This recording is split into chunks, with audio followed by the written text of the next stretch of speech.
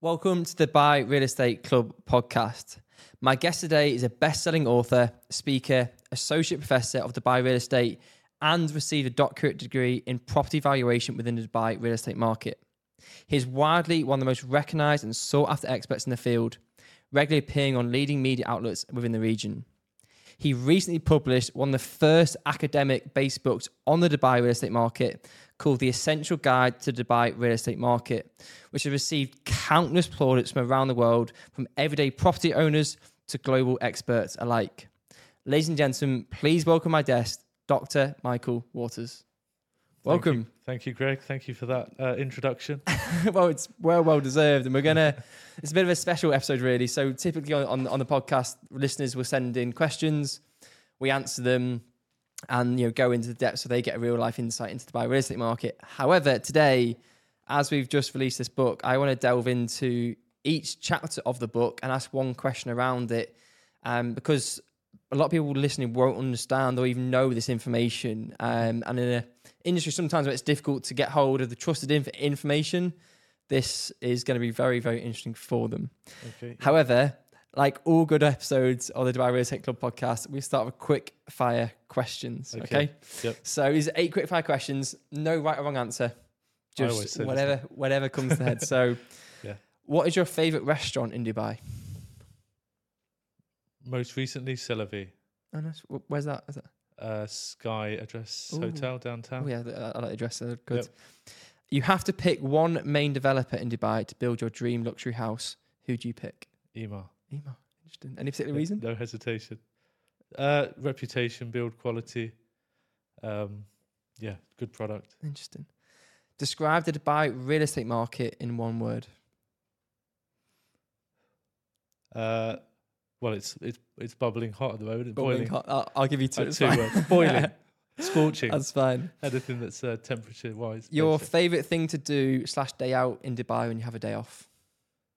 Oh, day off. Probably just a simple beach day with the family. Yeah. Kite Beach? Kite Beach, Yeah, it's one of my favourites. That's my Sunday morning spot. Yeah. Good coffee. Your favourite Dubai area / community? I'm trying to think of something that isn't too close to home, but No, we've got home ones. Again, probably for the buzz, somewhere like City Walks, quite a nice mix of. Quite underrated as well, Yeah. especially with investors. Dubai Harbour's quite nice. Yeah. A few nice places down there are starting to open up. So definitely. Yep. The one thing you love about Dubai more than anything else? The weather. Yeah. Especially in the summer. Yeah, especially now. Well, yeah. It's getting the hotter. weather, yeah. Last 2. In your opinion, what's the biggest common myth about Dubai that people have who don't live here?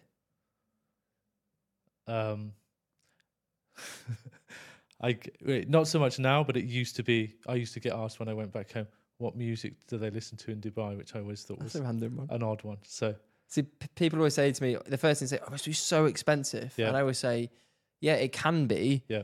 But where I actually live, so I live out in Silicon. Yeah. And mine in my wife's apartment, 2-bed, same square footage as the one we had in Liverpool city centre. Our cost per living per month is around £800 cheaper. Yeah. Probably the mindset is, luxurious, high end, expensive. What they see on Instagram. Course, yeah, it's there's a whole mix of lifestyle. That's the one thing I do love about it. There's something for everyone. Yeah. That's one thing that's how I would describe Dubai. It's something for everyone here. Yeah, that's a better answer than mine. I'll use that next time. So last one, is the Dubai property market a bubble? No. Good. I'll tell you why when we get into those questions. So we're now going to move on to 12 questions, or if we get through 12, we'll see. But each of these questions for the listeners are based upon this essential guide of the Dubai real estate market. Okay. Yep. So I'm just going to ask 12 and then we'll have obviously conversation off each. So question 1 is, how did Dubai become a global real estate market? Okay. So, if you try and get into my head a little bit of what I was, so the first chapter of the book was trying to sort of pinpoint the economic forces of how did, as you just said, how did Dubai become this global real estate hub? And I think when you look through that chapter, the fundamentals that have driven Dubai. Obviously the geographical location is one of them. That hasn't changed, and will always be a strong anchor point for why businesses set up here, why people choose to live here. The distance, the short distance of access to other global places is such an important factor. I think initially when it was attracting an expatriate workforce, that proximity to other places was important. And so you've got that the free market of Dubai. So you've got kind of those forces. Why do businesses set up in a city and sort of thrive in a city? And then I guess if you look at economics and business, you've got the business plan of the government. The branding of Dubai has been fantastic. It's phenomenal. If you think about just one example of Emirates Airlines and its exposure globally, the brands that are coming from Dubai, you kind of they've become global names. So there's that side of things, and then the general governance, so how you regulate a city. And the vision for Dubai was always to look at other markets and learn from the mistakes, of their planning systems, the things that, there was big tours where they would look at the cities and say, these are the things that people like about city X or city Y. We want to create that in Dubai. So I think that's been a successful measure, and I think that's where they're always looking. And sorry, just to finish, possibly now, there's always that comparison, isn't it? Is Dubai should be doing this because a more mature market does this. But actually, I think we're probably at a stage where other countries and other cities can learn from what Dubai has achieved and how it's. I think it's one of the things for me. It's such one of these, I believe, also it's such an attractive place to live because of that. And you saw some of the greatest global leaders of all time. I believe the people who built Dubai, Royal Highness will go down in history as one of the greatest global leaders ever to have lived. Their vision and the way they execute it, the efficiency they do, I think that's one that attracted me here. It's just you believe in it. I think it's you look at other good governments. I know Dubai's a bit different in terms of the way it's structured, but the UK and the uproar, all that sort of stuff, and Dubai's ran very, very differently. Yeah. But just people here seem to just be on board with where it's going and the vision, and there's kind of like a harmony. Yeah, so that first chapter of the book is kind of trying to show the historical development, but also look a little bit to the future and see where, of course, 2040 is the new blueprint of what Dubai will look like. I'm sure there'll be another one beyond there. Yeah. Well, of course there would be, but that gives investors and the real estate stakeholders a lot more confidence when you can start to actually see how the city's going to be mapped out. Which prior to, there's been 6 or 7 master plans in Dubai, but I think more importantly, we've seen it evolve. We've seen it. It's got to a critical mass now that is attractive, and again we hear time and time again about how great the city is, and the diversity of housing choice, the diversity of places to go. Yes. The diversity of the people in the city. Sure. They're all big, draws to multinational companies that need all of those things to work for their talent pool. I would say you've got everything in one place. Yeah. Plus more. I completely agree. There you go. So what is the current Dubai and UAE property market performance and some of the key characteristics around that? Yeah, so again, moving through the discussion, it was kind of just mapping out what is the Dubai real estate comprising of, where's the investment activity, and the weighting of that predominantly being on the residential market versus the commercial market, and then discussing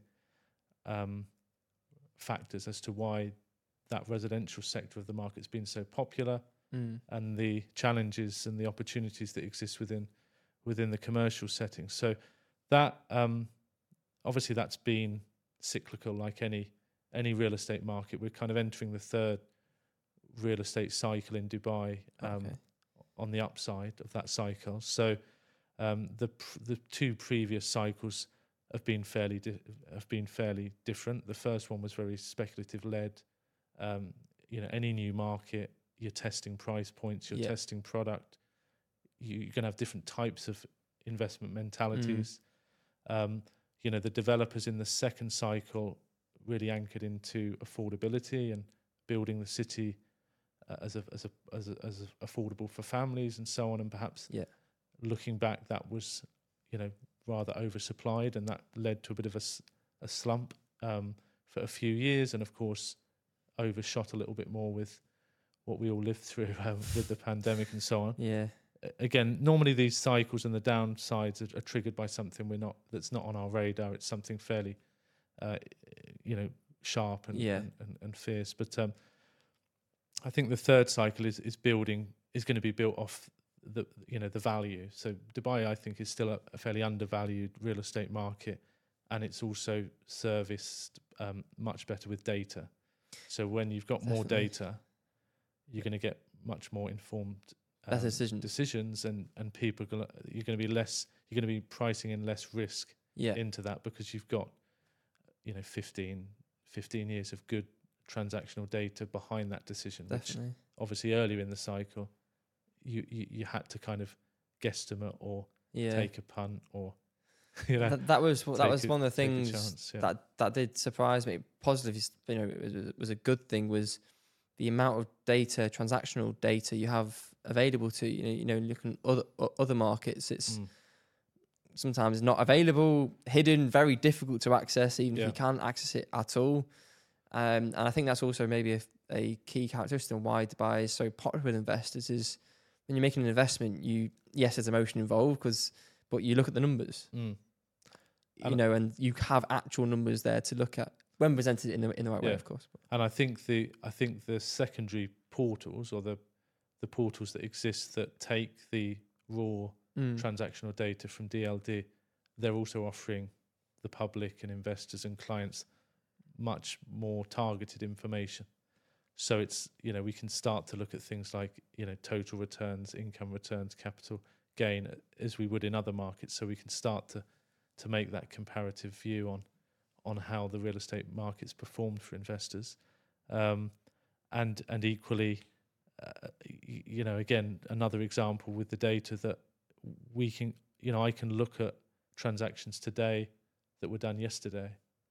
In the UK, you're waiting a few months. So there is, it's caught up and overtaken some of the challenges historically. So as I said, I think in this third cycle, and I think what we're starting to see play out is Dubai is undervalued, and now I've got better data. I don't need to be so concerned about the volatility and the risk, because transparency will drive the prices to be more international, if we want to call it. And to tie that back to the question I asked before, in terms of how Dubai looks at other markets, presume that's probably a thing that they did look at in other real estate markets and go, hang on a minute, that's potentially a downside, an issue. Let's make it better.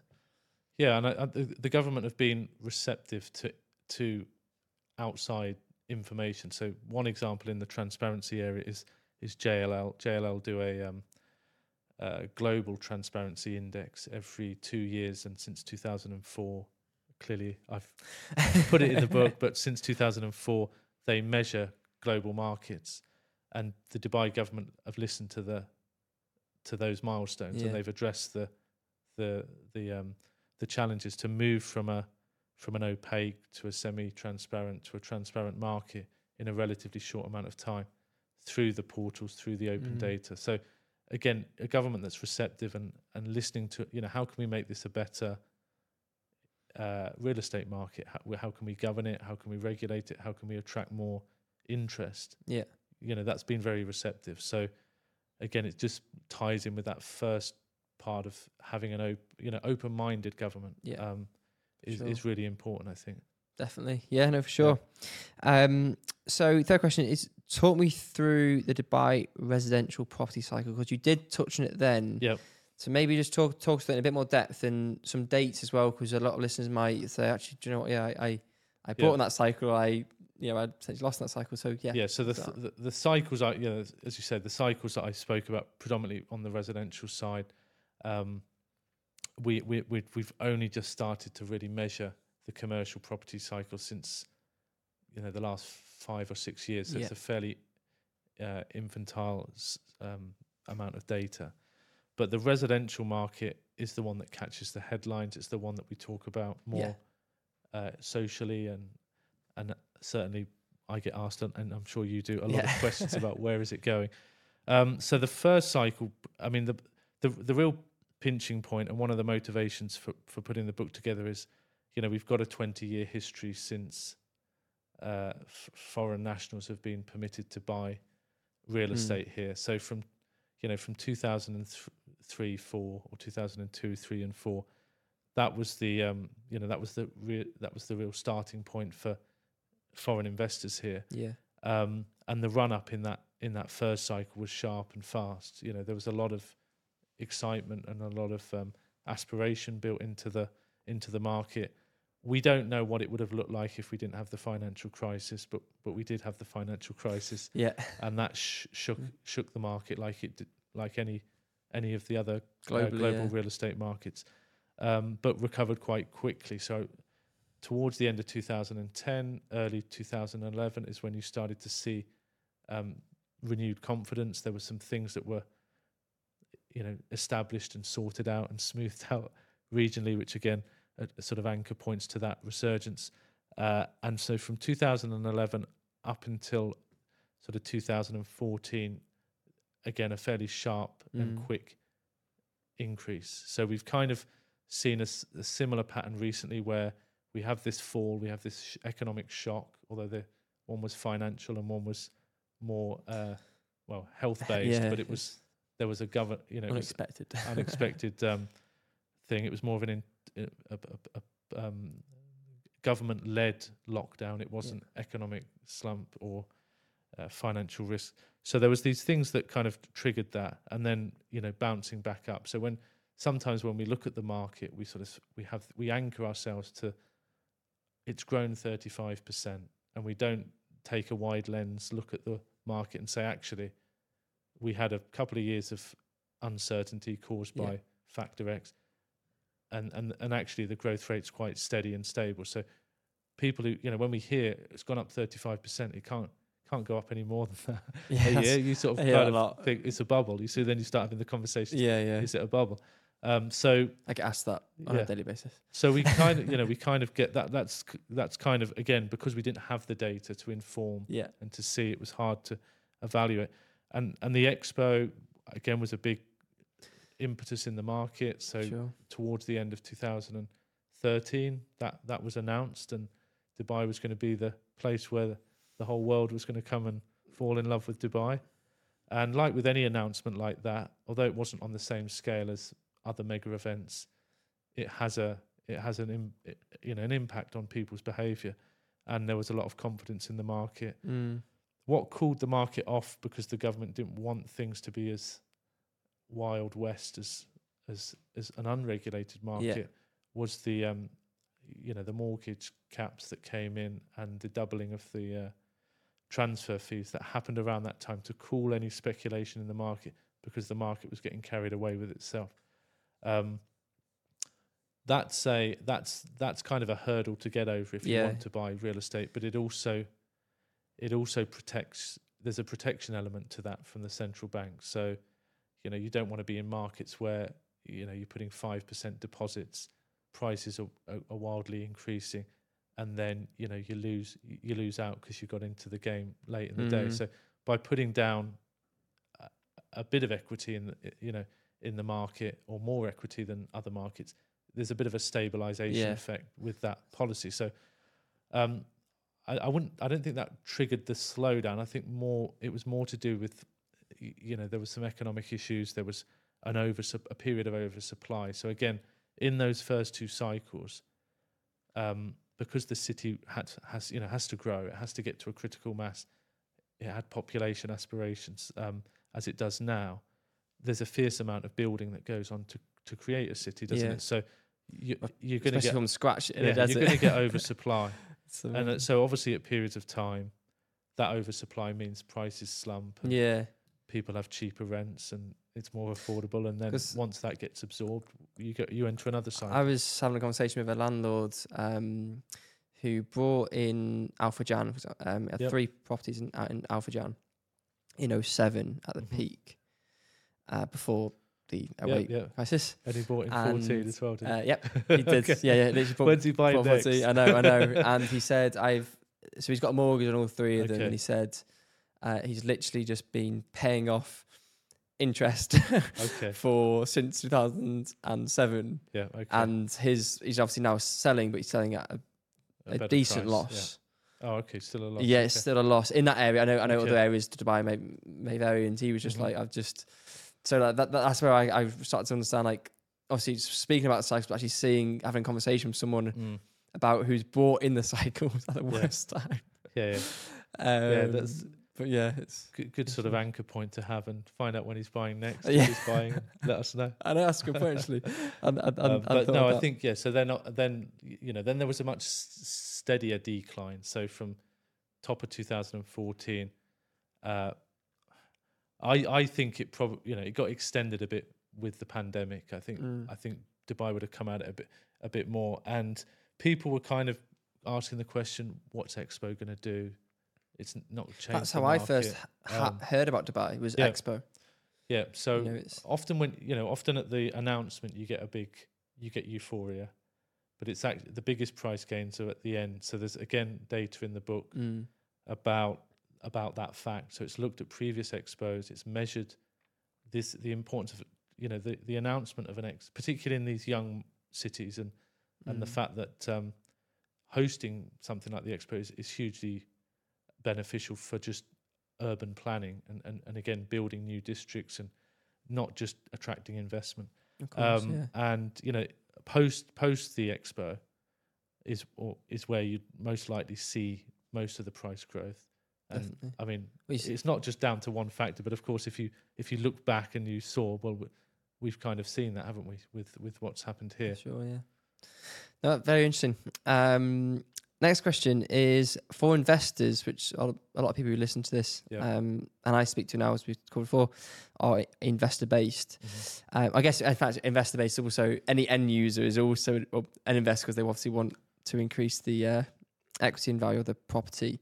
But how might investment in Dubai property diversify their portfolio, and what are some of the key drivers for investors? Okay. So this is more, I guess, people who might already have a place in Dubai or maybe somewhere else in the world, and they're doing it purely for investment terms. Yeah, I put this chapter together at the end of residential to kind of, because again, there's a lot of information, or there's a lot of discussion. I don't know how far these discussions go. I sometimes answer questions and walk away. I never find out what people have done with that information. But I wanted to put a chapter together that kind of looked at that objectively, looked at the fact that, what are the credible benefits of investing in Dubai if you want to diversify? Because of course, I think when I first came here, it was very much the mindset was a home bias. I'll work here, I'll send some money home, I'll save a deposit for a house, whatever the reason it was. I mean, I don't think it was just the circle of friends that I had. I think that was generally people didn't see it as home. Yeah, so that it was very much the attention was on the home country, and kind of fast forward the saving to get a deposit in the home market. I think would be a fair generalisation. Obviously, the issue when you do that, if I keep with our home country, the UK market, you've got various things that can go wrong if you put all your money in one market, like the currency, like the performance of the real estate market. Although the UK has been doing well, the purchasing power to buy internationally has been completely forgone with the currency issues. So there's various rational reasons for why you'd want to, as an expat who perhaps doesn't know where their final, I don't mean where they're going to die. I just mean final destination's going to be. I'm in that position. Like me and my wife are here. We've moved here. I can't see us leaving for years and years and years. Yeah. But everyone I speak to, I had a conversation last night. We went out for dinner. Who said the same thing? Like, he said, "Oh, I might end up in Croatia." Or stuff, but everyone seems to love Dubai, but I will end up at the end. But maybe that's something that will change. It's a dollar denominated currency you're investing, isn't it? The dirham is pegged to the dollar, so you've got that. That's a fairly strong currency to be investing and course. having support. There's that you're investing into the fact that Dubai's a growing economy, and maybe the shift of economic power is going to be moving more towards the Middle East, away from Europe, and therefore, if you have got all your equity in a more traditional location, you're missing out on the growth and development that new markets offer. Of course, real estate, you can't diversify it very well like we can in stocks and bonds, Yeah, because it's different. you need to be super rich and super wealthy to do that. But there are mechanisms now, particularly for younger, our generation still, I'm not that old, but younger investors who want to kind of enter Dubai. You can buy fractional stakes in real estate, so you can buy with as little as 500 dirhams or 1,000 dirhams. Yeah, it's not going to make you super rich, but it gives you an exposure to a new market. You can kind of enter that, Test the waters, and perhaps use that vehicle to save for the deposit to buy your first investment or something like that. DLD has the fractional title deed. 4 people can invest here. So there are more affordable ways. So one of the chapter started off by saying, let's get over the affordability issue of Dubai. This is kind of, if you want to invest here, these are some numbers behind, how much you need to put aside, the propensity to save. I know it sounds boring, but if we want to achieve a bit of financial leverage ourselves, we've got to sacrifice a bit of our income today to invest in the future. So it's looking at that element. But also I looked at some key communities, Business Bay, JVC, Downtown, Palm Jumeirah, to see how it performed over as far back as I could go, which was sort of 10 good years of price performance. So 2012 to 2022, how would that have compared as a price gain versus other more typical expat investments, stocks and bonds, ETFs, that kind of thing. So there was an outperformance in some of those stronger communities over that period of time. But as I've just explained, you're kind of, bottom and top of the market with that analysis. So I think the chapter doesn't try and say like every time you buy here, you're going to do well. It's just picks up on the essence of, spread your bets. Dubai's got a great business plan behind it.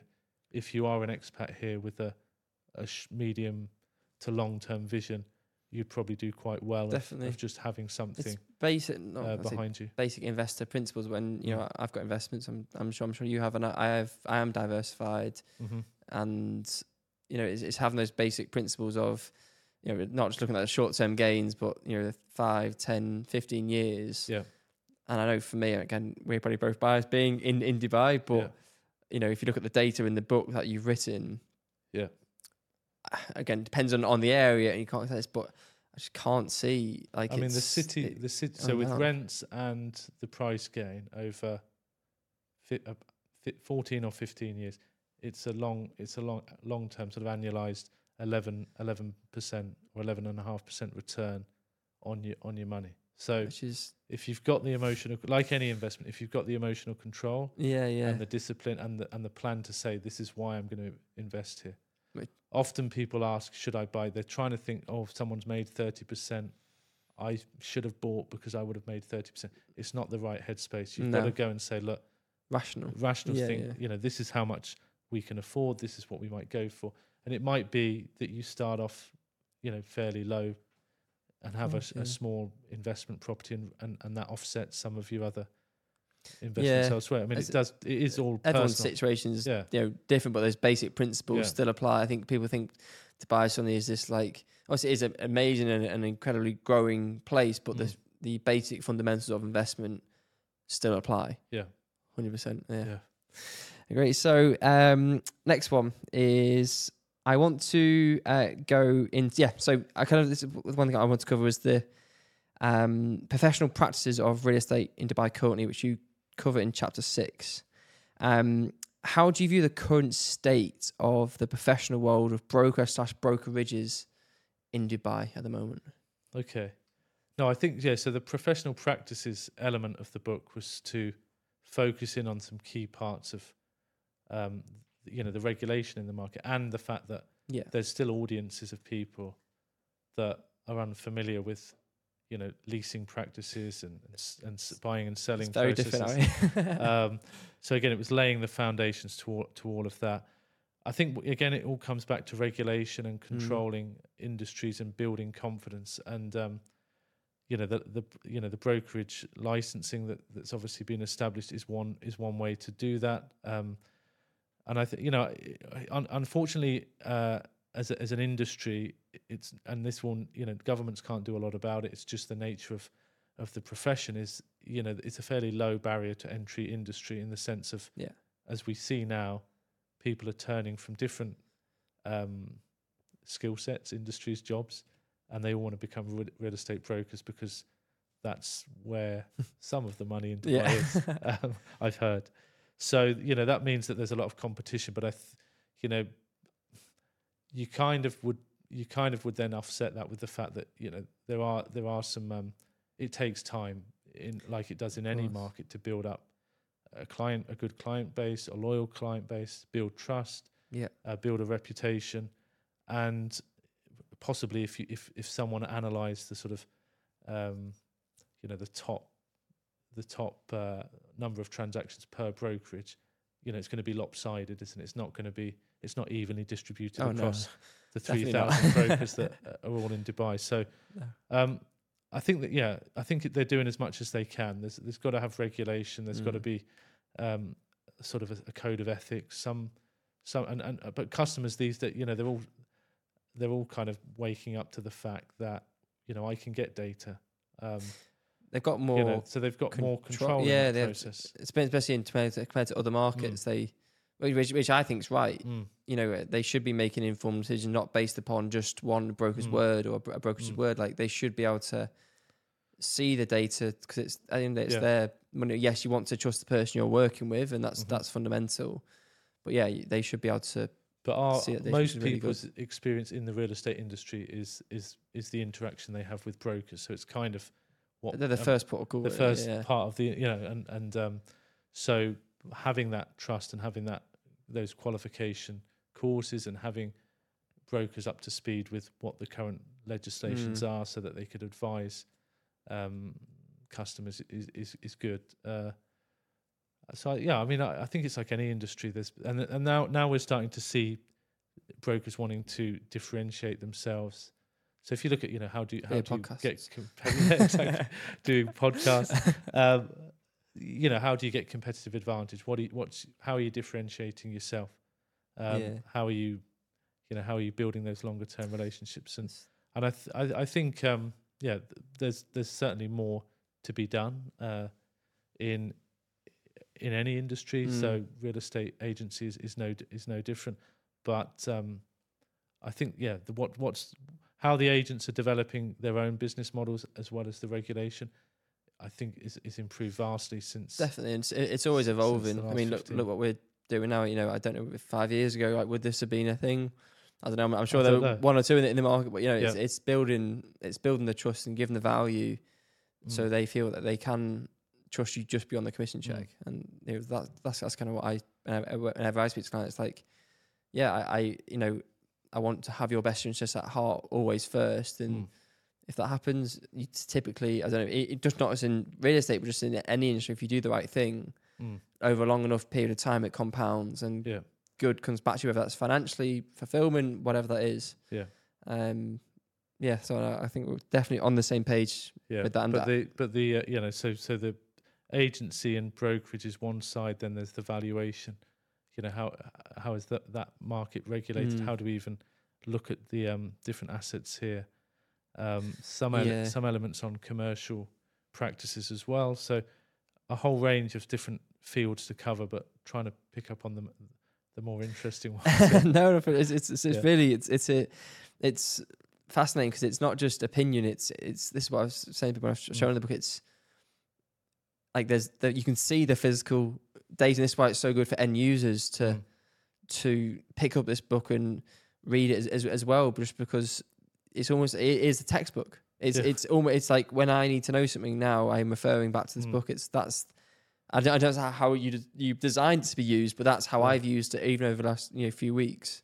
Yeah, I mean, I think I tried to get, there was, so I've been teaching in an academic institution since I came here in 2009, as well as having conversations with sort of the graduate level surveyors as well. So you kind of get an idea of from their perspective, and that there was an audience there that's wanted to know more. You've got graduates still coming from other markets and getting jobs here who aren't up to speed with. It's a lot to get your head around with everything, but also a master's program or a university degree isn't for everyone. And if you wanted to find out more about Dubai real estate, you should be able to just have something available. So that was one of the motivations, for the agents to have a bit of a working manual knowledge. Almost, a manual. You can call it what you want, a Bible, a textbook, manual, Bible. So that was that. And then the investors, those people that said, should I buy here? There's the information. I'm not. Again, there's a disclaimer in there about there's no bias in it. It's always whatever financial decisions you make by reading this book, you're on your own. Yeah. But I think there's a lot of misconception. So it's what is the price? So away from the headlines, how has Dubai done as a city if you'd have invested? So I spoke a little bit about the 11.5%, but the price swings aren't as obviously the growth over the long term is much more subdued, around sort of 3 or 4%, which is more. Again, it's taking a mean average, but it's more. That's how you should look at the market. Definitely. Don't buy it thinking next year it's going to be 20% or 30% because you're just going to be disappointed. Comes back to the basic principles also that we said. I mean, if it goes up 20%, well done. But plan for less. Yeah. Anything else is a bonus. Yeah. So number 7, are you better to own or lease in the Dubai property market at the moment? And what's the upside and downside of both? Okay, I presented this kind of analysis more on the commercial because I wanted to move away from just talking residential all the time. I haven't got, again, I look at it as an appraisal. I look at it, and again, it's with the best intentions in the world to map out and say you're better off. Of course, buying today or renting. It's case by case. You're taking current information that may not materialize in the future. But I think, long term or even moderate term, you're better off buying. It doesn't take that many, in the early years when, you could get a return, an income return of about 10%. You're not waiting that long to get your money back, even if things went wrong.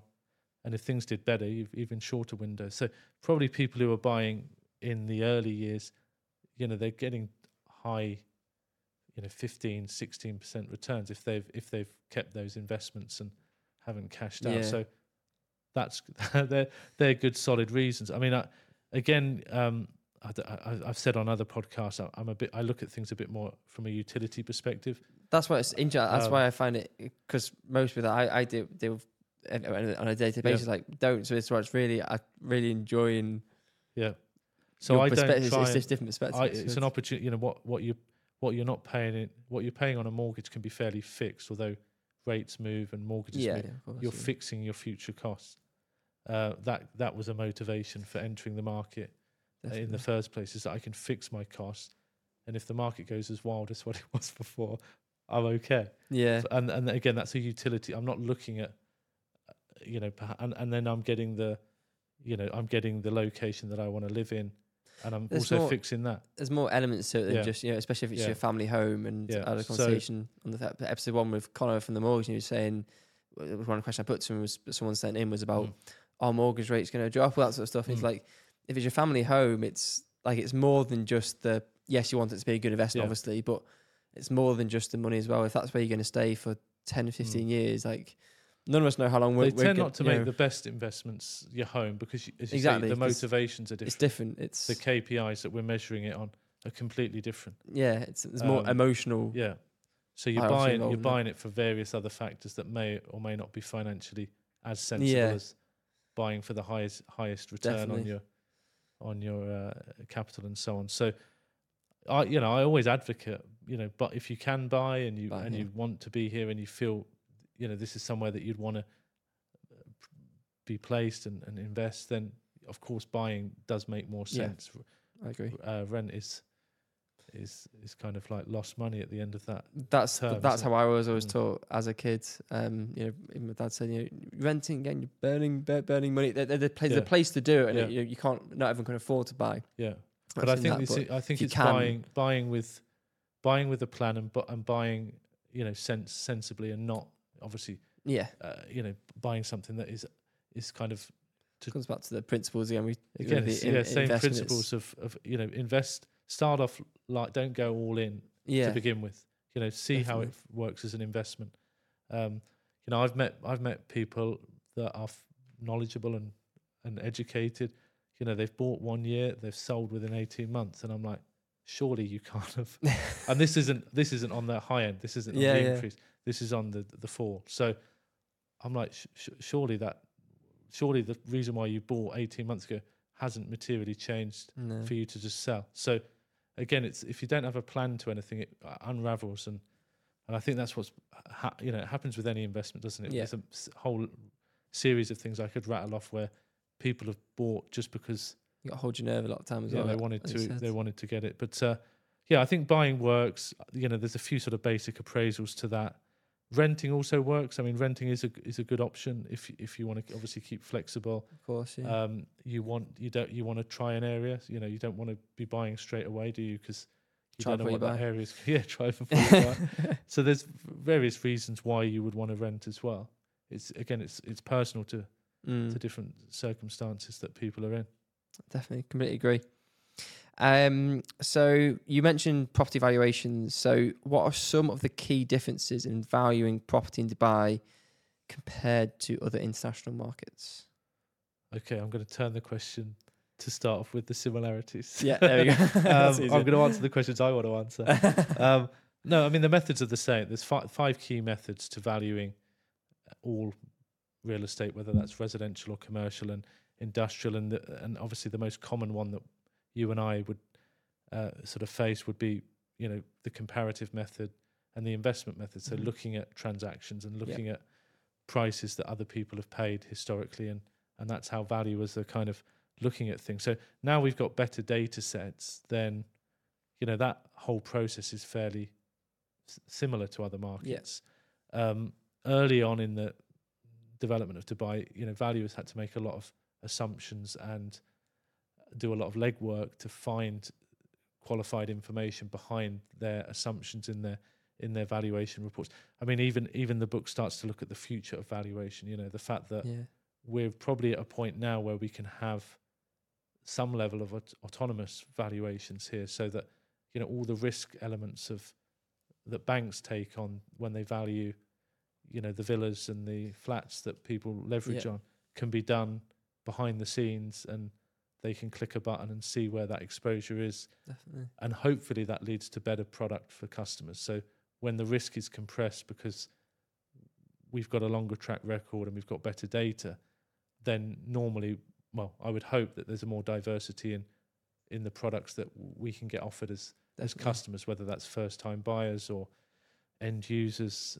We start to see segregation in the way in which banks are classifying different customers, which we haven't seen so much of that. And you mentioned the 5 things when valuing. Again, 5 methods. Yeah, I mean, I've read the book, but just for the listeners, just quickly rattle off the 5. Well, there's the comparative. So there's the comparative method, which is based on what I said. Someone's paid 2 million last week for the same unit, so logic would prevail that it's 2 million today.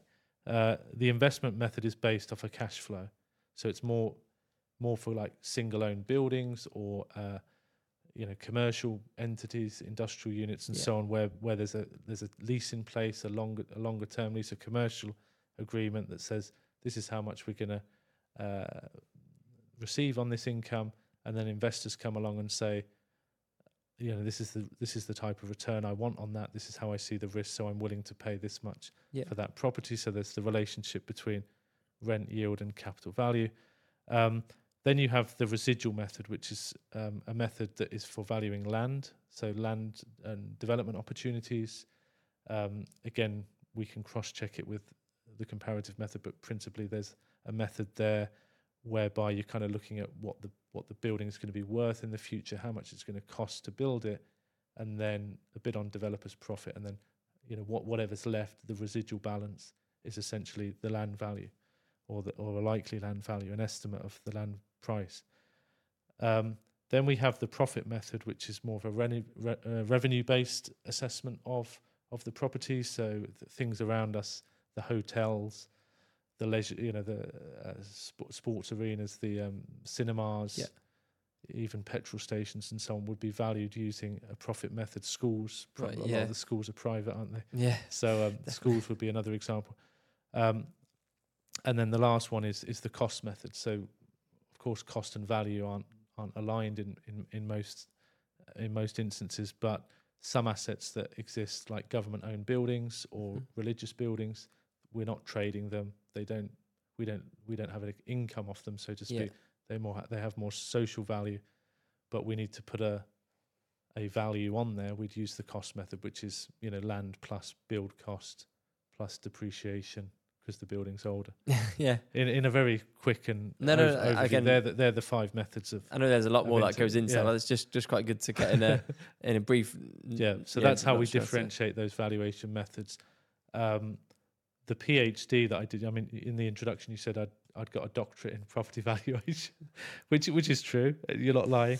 But the study was looking at how valuers, the variation between valuers in the commercial property sector here, are they faced with the challenge of are the values more varied or wider in a market like Dubai versus a more mature market where you've got better data and better transparency, and what would create those differences. So that study tried to examine at the time, it was between 2015 to 2018 or 19. So it was a fairly well-established property data market, but not as good as it is today. So it was starting to get a bit of discussion behind those things. Interesting. Yeah, so that's good. I like those 5. That's one thing when I was noting down as well, because obviously that's part of what I do. Yeah. So I knew obviously elements of them, but I just seeing them written down on that front was really, really, really good. So it's probably the last question we're going to have time for, and I want to talk about the future of Dubai, which you speak about towards the end, and I think it's very important for people who are like me, looking to stay here long term. Yeah. But also from an investment perspective, there's people who have the right principles in place who understand the medium to long term gains. So let's talk about Dubai as a futuristic smart city. Okay. Where do you see this place developing real estate wise over its next 50 years? And I know you don't have a crystal ball, but based upon historic data that you've done, but where do you see? Yeah, I try. As you say, the final 2 chapters are like future directions. I think I termed it. So what's going to be, how is Dubai going to evolve further in the future? So there was 2 main forces. There's sustainability, which you could kind of link into the smart city element as well, and then also the development of smart Dubai. So in terms of, I mean, just very quickly on the sustainability side of things, Dubai is a fairly young city. We've established its growth and development is a much shorter history than many of the countries that other countries, especially the one that we're from. The evolution on sustainability, the opportunity is that there's an ESG compliant mandate globally, and of course Dubai has an opportunity because it doesn't have to deal with the retrofitting problem that many other markets have. Things like ICD Brookfield Place, a good example of a well thought out and well planned commercial tower that has attracted the best multinational tenants. They're going to be the investment product that institutional money internationally will want to buy into in the future. So it's likely to see that the green agenda, sustainability, LEED Platinum, well certified buildings will be what those institutions are hunting in markets like Dubai, because of course, linking back to one of those valuation methods, everything is cash flow plus risk premium, and that's likely to be more favoured if we've got the buildings that companies want to occupy, because the same because my parents came out to Dubai for the first time. Yep. They're the last people you ever expect to visit Dubai. Okay. By the way, and my mum, she's very big on nature and sustainability, eco-friendly, all that sort of stuff. And her perception was, Dubai, what are they doing for sustainable? What are they recycling? All that sort of stuff. And it made me research a lot more. Yeah. And even I, living here, didn't realize how, let's say, far ahead, because everyone's trying to get there. Obviously, people move different rates, but how the plan for it and what they already have in place, I didn't appreciate even living here. Yeah. So just last few minutes, maybe just touch on a few of what Dubai is actually doing sustainability, because it's very important. Well, a lot of the. I mean, recently, last week, about the beaches, the public beaches, the spaces that are being opened up for the residents, and the social spaces, and the amount of green spaces that are planned for here are important. I mean, I think the sunshine and the blue sky helps with a backdrop of green. I think it's the perfect formula. So you need more green space in cities. Yeah. People are receptive to green space. It makes people happier, apparently. I'll try. I'll try. But so those things are all valid reasons, having more social infrastructure again. And the way in which we move around the city is different to other cities because of the climate, but it's all planning in a again, having the city mapped out in its zone so that we're not building too sparse. A lot of people say, well, there's so much desert around. Well, there is, but we're not building that desert at the moment. We're trying to keep things within a fair distance. And I think, the 15-minute city concept is where most, again, smart cities are trying to adhere to, that you don't need to go further than 15 minutes to get everything that you need in your life, which again isn't too far off in most of the fact that Dubai is sort of polycentric. There isn't a one core city centre. There's multiple nodes. That's the other thing I think people don't realise about that. There isn't really people maybe class the marina, near the Palmers, they're the tourist hotspots and downtown, but it's not a. And even with the communities, like Sample said, I live out in Silicon, within 5-minute walk of our apartment block. I have everything I can need. Got restaurants, mall, petrol station, like everything. And that concept I've seen replicated, and I've obviously been, being a broker, you see lots of different areas of Dubai. I can see how that's been replicated. It's very smart. Yeah. And I think also the fact that, the digital, technology breaks down that traditional travel problem that most cities face. And if you take that on a global level, which I think we have to view it more global now, is attracting that talent to come to Dubai. Of course. So keeping keeping your eye on chapter 1, how did Dubai become such a focal point for global real estate through economic diversification? And then chapter 12 finishes off by trying to see what is the government doing to sustain that and move that, I wouldn't say not exponentially, but at a even faster pace, and the digital connectivity with Dubai, and even the trading of real estate and doing things, the ease of the transaction, and dealing with that side of things. They're all going to be things that Dubai want to pioneer. It all feeds back into one. Yeah. It's been an absolutely fascinating conversation. It's I've learned a ton. Obviously, I've read most of that. I've learned an absolute ton. But for the listeners, before we leave today, where can they find you? Where's best to connect with you? Most of my connectivity online is through LinkedIn. So Dr. Michael Waters, I'm assuming I'm the only one, is probably the best search for that in LinkedIn. And happy to connect, and thank you for having me on the podcast. No, it's so well said. We'll leave a link down below to your LinkedIn, any other social posts you have, and to go and get the book off Amazon as well. Yeah, most local purchases have been done on Amazon, I think. So Amazon is one area. You can buy it directly from the publishers. So Routledge is the publisher.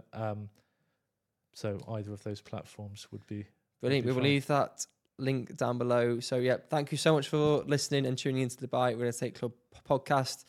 Make sure to check our next episode where we bring in, again, answering your real life scenarios in the Dubai real estate market, so you get the answers from a trusted source that you're looking for. We break down their thought process as well. All right, thanks so much, and looking forward to tuning in next week.